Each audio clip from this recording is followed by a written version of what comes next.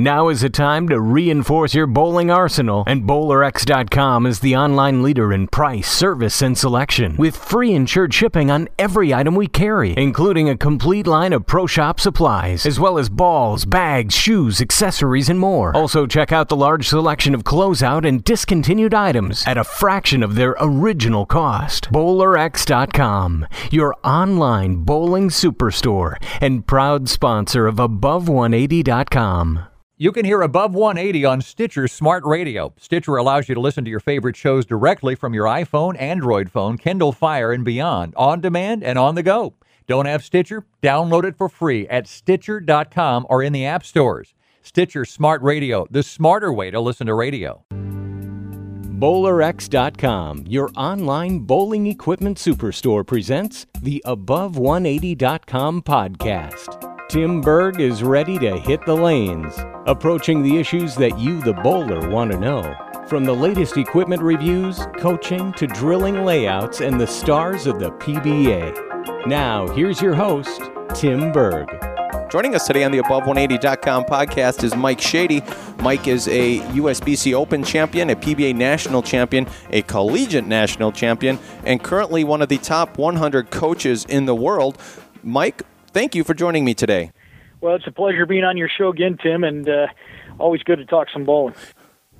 Well, Mike, I thought it'd be great to get you on because last night at the USBC Open in Reno, we had a team shoot a 12.99, which is the highest single game ever bowled at the USBC Open. In fact, they broke your record from a couple years back. It's a 123bowl.com team, and they actually ended up shooting 33.81. So, Mike, I want to get your thoughts on that and really what you thought of when you heard the news. Well, I wasn't really shocked that somebody beat our record. That record we had for a few years was pretty memorable because it was the last game and we actually won the championship that year. But this year just seems the first game would always be the more complex or most difficult out of the three games in team, and because you had to actually manipulate the lane or break the lane according to your team style. And this year just doesn't seem like it needs to be done that way, and you can just see there's been some 1200s the first game, and I would not be surprised, Tim, to see a 1300 this year. That one shocked me at all.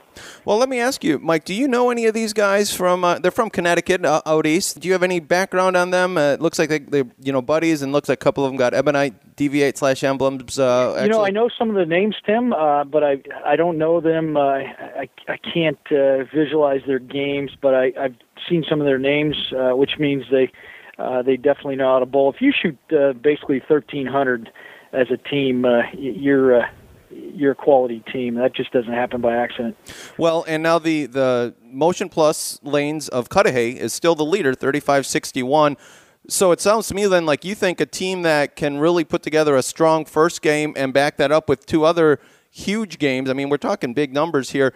That number, they should be, someone can hit that. I think it's doable, but I still think it's going to be very difficult.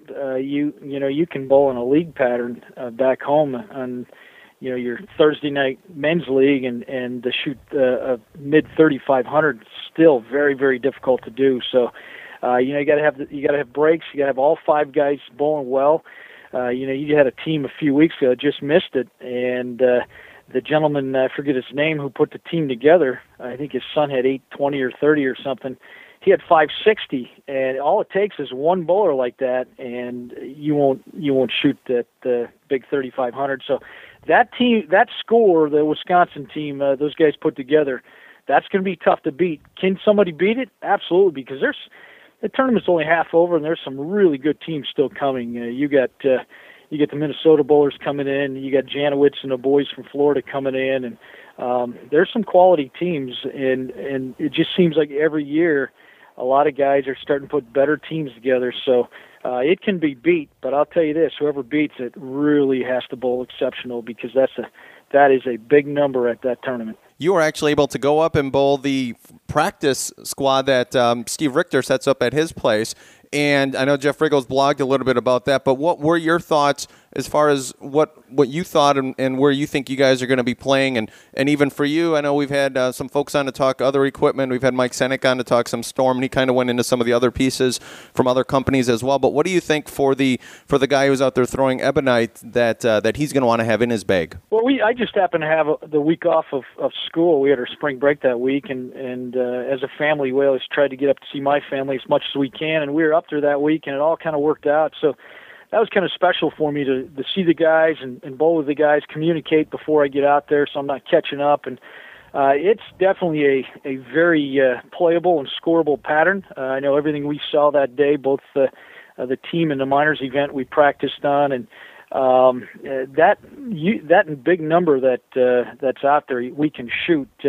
However, like I said, all 5 guys got to get a couple breaks, and you all got to be bowling at a very high level during those 3 games, and that's kind of the anxiety of that tournament. You get 3 games; it's kind of sudden death, and if you can start off with a big game, that kind of relaxes things. But if you got to play catch up, that's where it gets really difficult. But speaking of Ebonite equipment, the 2 balls that I think really match up well this year to the tournament is the pivot and the pivot point. The pivot's more of the solid cover. It's got a little bit more friction built in, and the pivot point's more of the pearlized, and they just really match up together. I know I expect to start with a pivot, and when I see transition, when the ball starts to just slow down a little too quick, my game plan is to use basically the same layout and go to a pivot point with some surface on it just so I can get through the front a little cleaner, and I can retain some of the energy. I've been kind of practicing with that type of arsenal setup, and seems to be matching up pretty good. But, getting out there, the surface is different than what you practice on, and we don't have the ice oil. That's a different variable you put into the equation. But I know, talking to some of the Ebonite guys in the booth out there, that those 2 balls seem to be the better of the 2 to match up. Well, and then let's talk about how someone like yourself has been able to maintain the longevity that you have of bowling well and consistent at the USBC Open. I mean, going through from way back when, where equipment and all the changes in equipment and technology and the ice oil and the non-ice oil and all this stuff, how do you think, what do you contribute to the fact that you've been able to just maintain that very high standard of bowling? Well, I've always kind of been conditioned to prepare for any event that I go into, and just not getting a chance to compete as much as I'd like to anymore due to family and work and all that other stuff that gets in the way from life. This is one of the events I prepare for, so that's the first thing on my priority list is I've got to prepare physically, which means I need lane time, and I also need time mentally. There's some visualization imagery that kind of goes into it, and some mental recall, and then I actually rehearse for the future, what I call mental rehearsal. And the key is to get out there, and as I said, it's kind of a sudden death format. You got 3 quick games, and if you start off slow, you're basically waiting for next year again. So you've got to start off out of the chute relaxed. You got to be focused. You got to be able to manage that arousal level. And I've been really fortunate to develop some of that over the last 20 years. And I've worked with some of the better sports psychologists in the world, and always kind of worked on it. I've always believed in that side of the game, and I've always told all my students that I coach, there's 2 sides of the axe. One is both sides got to be sharp. You can cut that tree down with just one side, the physical side, but it's going to take you a long time. But if you get both sides of that razor sharp, the mental and physical side, boy, that tree comes down like a stick of butter. So I've always kind of prepared that. And the other thing for me too is, I teach those 7 anchors, and I kind of walk the word that I teach, which means I make sure that physical-wise, technique-wise, that I'm strong and I'm pretty sharp when it comes to those things. And I think the biggest thing out there, besides the mental side, controlling that arousal level, is getting your hand in the right position out there. If you can get your hand in the right position and keep your hand soft. Team has always been the most challenging for most guys out there because the response at the back is so strong. If you can control that, you can have success. And that's kind of where I've always prepared the same, whether I was in college on the tour or getting ready for this tournament. And it's just kind of my my way of doing it, and I try to preach that way as well as when I teach other students, is you got to prepare physically and mentally. And by the time I get out there in a couple of weeks, I'll be ready. So I'm getting pretty close right now. Again, joining us is Mike Shady. For more, Mike is running some bowling camps, his 2014 Peak Performance Summer Bowling Camps. Check out www.ppbowling.com. They're going basically, Pennsylvania, Wisconsin, a couple camps all over the place. So just make sure that you check that out and join one of those. This is great stuff and something that, I'd recommend you do. So, Mike, let's talk a little bit about the surfaces and what you found as far as layouts and surfaces. Do you think this year, I know you had mentioned keeping, with the surface of the ball you're throwing, do you think that this year's surface is as big a deal as it has been, or is it kind of not as much of an issue? And same thing with layouts and such. I think surface this year, I think layouts is minor this year. I think it's secondary. It's still important, but I think it's secondary influence this year. I think the surface must match up to the transition, to the way you start and how it transitions, because you've got to strike this year. This year, if you really want a chance at an eagle this year, you got to put some strikes together, and that means you've got to match that angle at the backup so you can strike. Because if you're only going to shoot 210 or 220 this year, you're going to walk out with a nice all events, but it's not going to get you much. So I think you got to match the surface up. That's what I've seen in my practice sessions is as soon as my surface is either a little too early or if it gets through the front too clean, it's hard to strike. Now, again, that's a different surface out there. That surface is beat up a little bit out there. It's a little bit older and they're using ice. But I'm kind of going in with that game plan of as soon as I see it maybe deflect a little much or just go by my break point a little bit, and I, through experience seeing it's not going to strike, I've got to go switch surface. And so that's kind of where my arsenal is going to be laid out. It's very similar layouts, but different surfaces. Well, and if you watch the Motion Plus folks on their doubles and singles on the Saturday, that what you're saying is exactly what held true for that event for those guys is they could get to the pocket, but it was 4-pin, flat 10, and their carry just seemed to be a little bit off, and obviously it wasn't off the day before.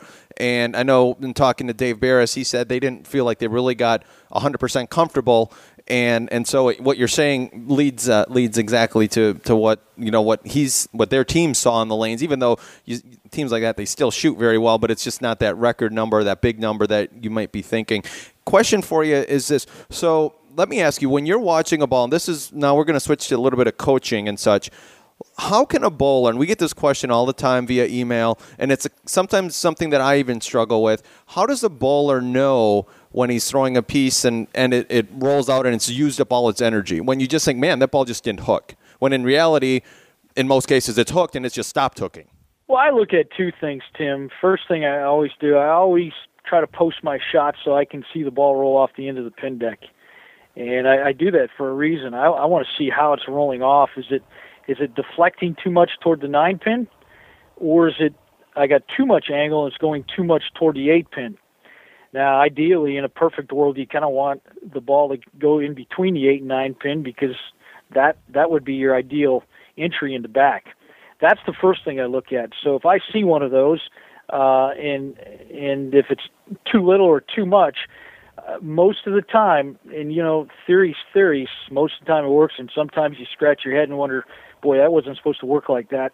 And that's where your experience comes in. I'll look at that. Second thing is I just look at the overall ball motion. I have basically two layouts, and I know we've talked about that before in your show. As I have a strong pin under and a little weaker pin over, and I kind of go back and forth with those with different surfaces. So what I've been seeing early is my pin unders. They'll start out really good, and as soon as that front starts transitioning a little bit, it really starts to get lazy at the back to a point where it almost doesn't look like it's hooking. And that can't be true because the cover's strong, the core's strong. It's just it's a strong ball. So then I know it's too much cover, or I've got too much flare, meaning the layout is too strong. So that's when I go to it may be the same cover. I'll try the same cover with a weaker pin, and then I'll start seeing that angle where the ball starts going in between the 8 and 9 pin.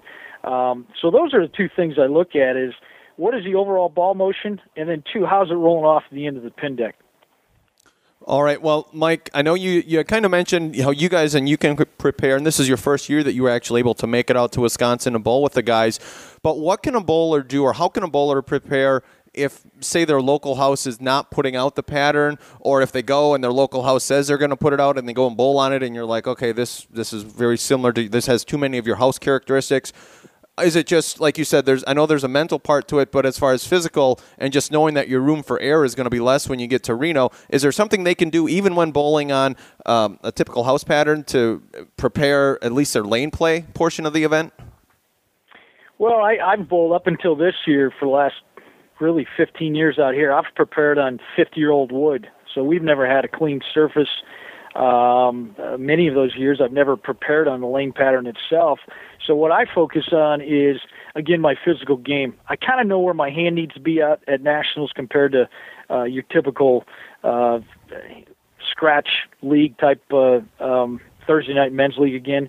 So the physical portion, the technique has to be solid. Second is I'll put out, I've got a little apparatus where I'll put out a targeting system, two areas. One is over at 15 feet, my visual target, which is usually the arrows. And the other visual, the apparatus I put out is at my break point, between 40 and 43 feet, somewhere in that location. And then I'll make sure it's about 8 or 9 boards wide, and I've got to basically put the ball between those 2 points to make sure that not only am I physically bowling good, but I can repeat what I think is going on, what I'm feeling. So if I can kind of hit those 2 areas where I, after watching enough video from the USBC and kind of read enough blogs and knowing what other guys are saying, where you got to play, where you got to start, when I can start seeing my ball go through those 2 points, those points of reference based on those 2 apparatuses I have that kind of lay between each gutter with those targeting points, if I can start doing that 9-10 times out of a game, then I know I'm sharp. And regardless of what they put out there, if I can get lined up with my feet and my visual target, then you just got to keep yourself relaxed and just make shots. Well, exactly. And so then it's a matter of you don't even care what you score. You could shoot 140 on the score, but if you're hitting that mark, and I think like you're saying, a lot of people are targeting, that the lane marker down the lane, just a couple boards right of that is what everyone's saying for team, where you want to be around 7, 8, 9, 6, 7, 8, 9, somewhere in that vicinity. So lots of great stuff there, and something that people, because you run into places where they say they're going to put it out and then they don't put, and then you get into your head even a preconceived notion, which I know it's been taught to me, don't worry about, take your equipment and then be ready to change, because like you said, before you know it, it goes by very quick. So you got to always be ready to change. And Mike, I just want to give you a few minutes to chat about your camps. Like I mentioned, you're going to be kind of in Wisconsin. You got one in Pittsburgh and stuff. But talk about what bowlers can expect when they come and visit with you guys. Well, we've got 2 different camps this year. Usually, I've just had my main camp, and I've kind of called it the foundation camp, which is we teach my 7 physical anchors, and these are the anchors that we've talked about in your previous show, where if you want to bowl at an elite level, you must basically develop this type of technique into your game for repetition and really to get yourself at the level that you want to perform at. That's the foundation camp. We really focus on the physical side. We also talk about lane play and some ball motion issues with that, and then we also talk about game planning, how to prepare for an upcoming competition, for example, like the USBC. But the heavy emphasis of that camp, the foundation camp, is physical, and that's going to be in Madison, in Fitchburg on July 27th. And we try to cap that, and we were fortunate enough this year to have Mike Jasnow come in as our guest coach, and he will be working with the campers this year.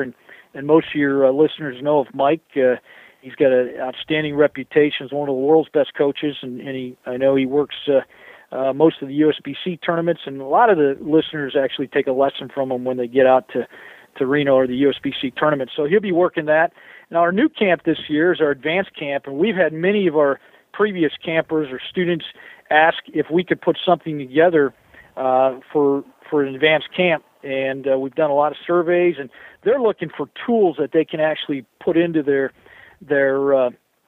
versatility bag of tools, if you will. They want something where they can go to a tournament if they need to change ball motion. They've got some different strategies on how to do that. So I've written a curriculum for it. We're ready to roll it out. We're going to have our first one June 22nd down in Pittsburgh at Nesbitt Lanes.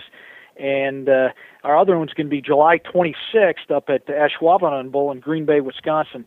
Every one of these camps, the coach-to-student ratios is very low. It's 4-to-1. We also have Dr. Jason Willow that comes in, a sports psychologist.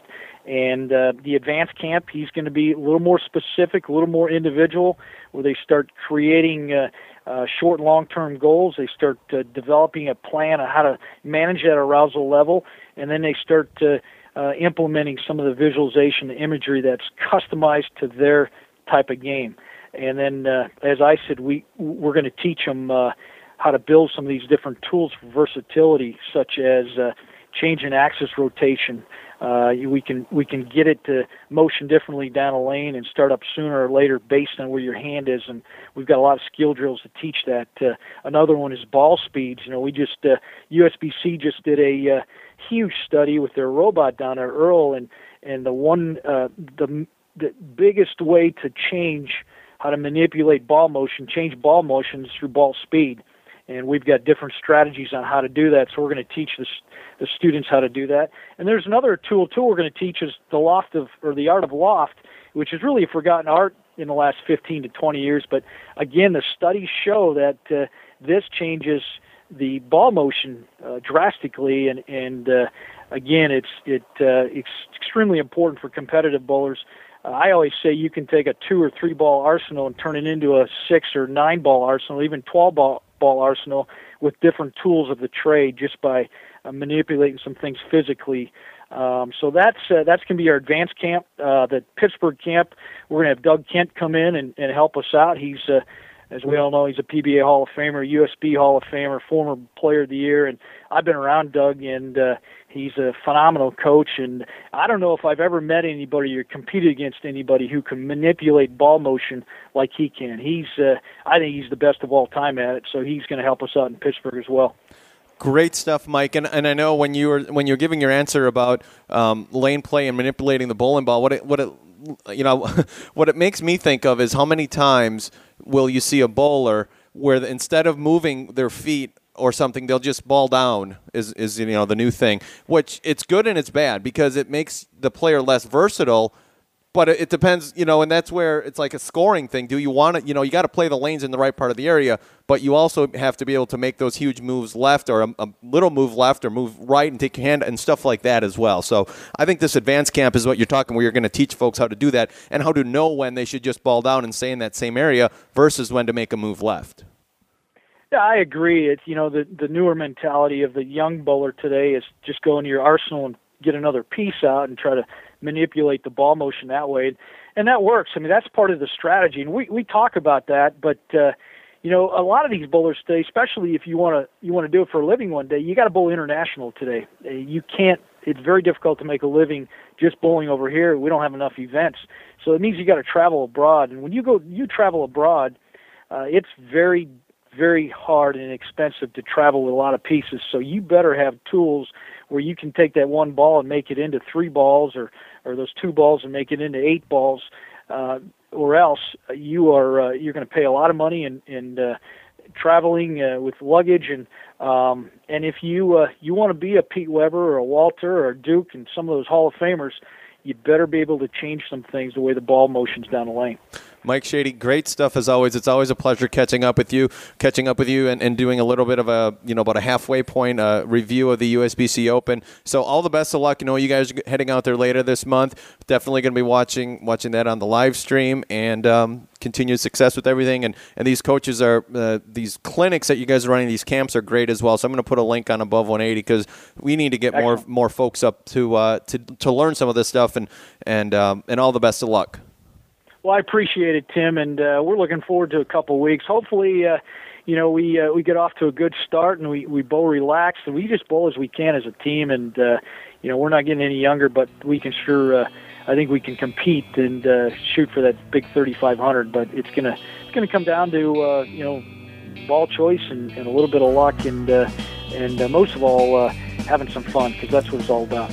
All right, Mike, take care. All right, we'll see you, Tim.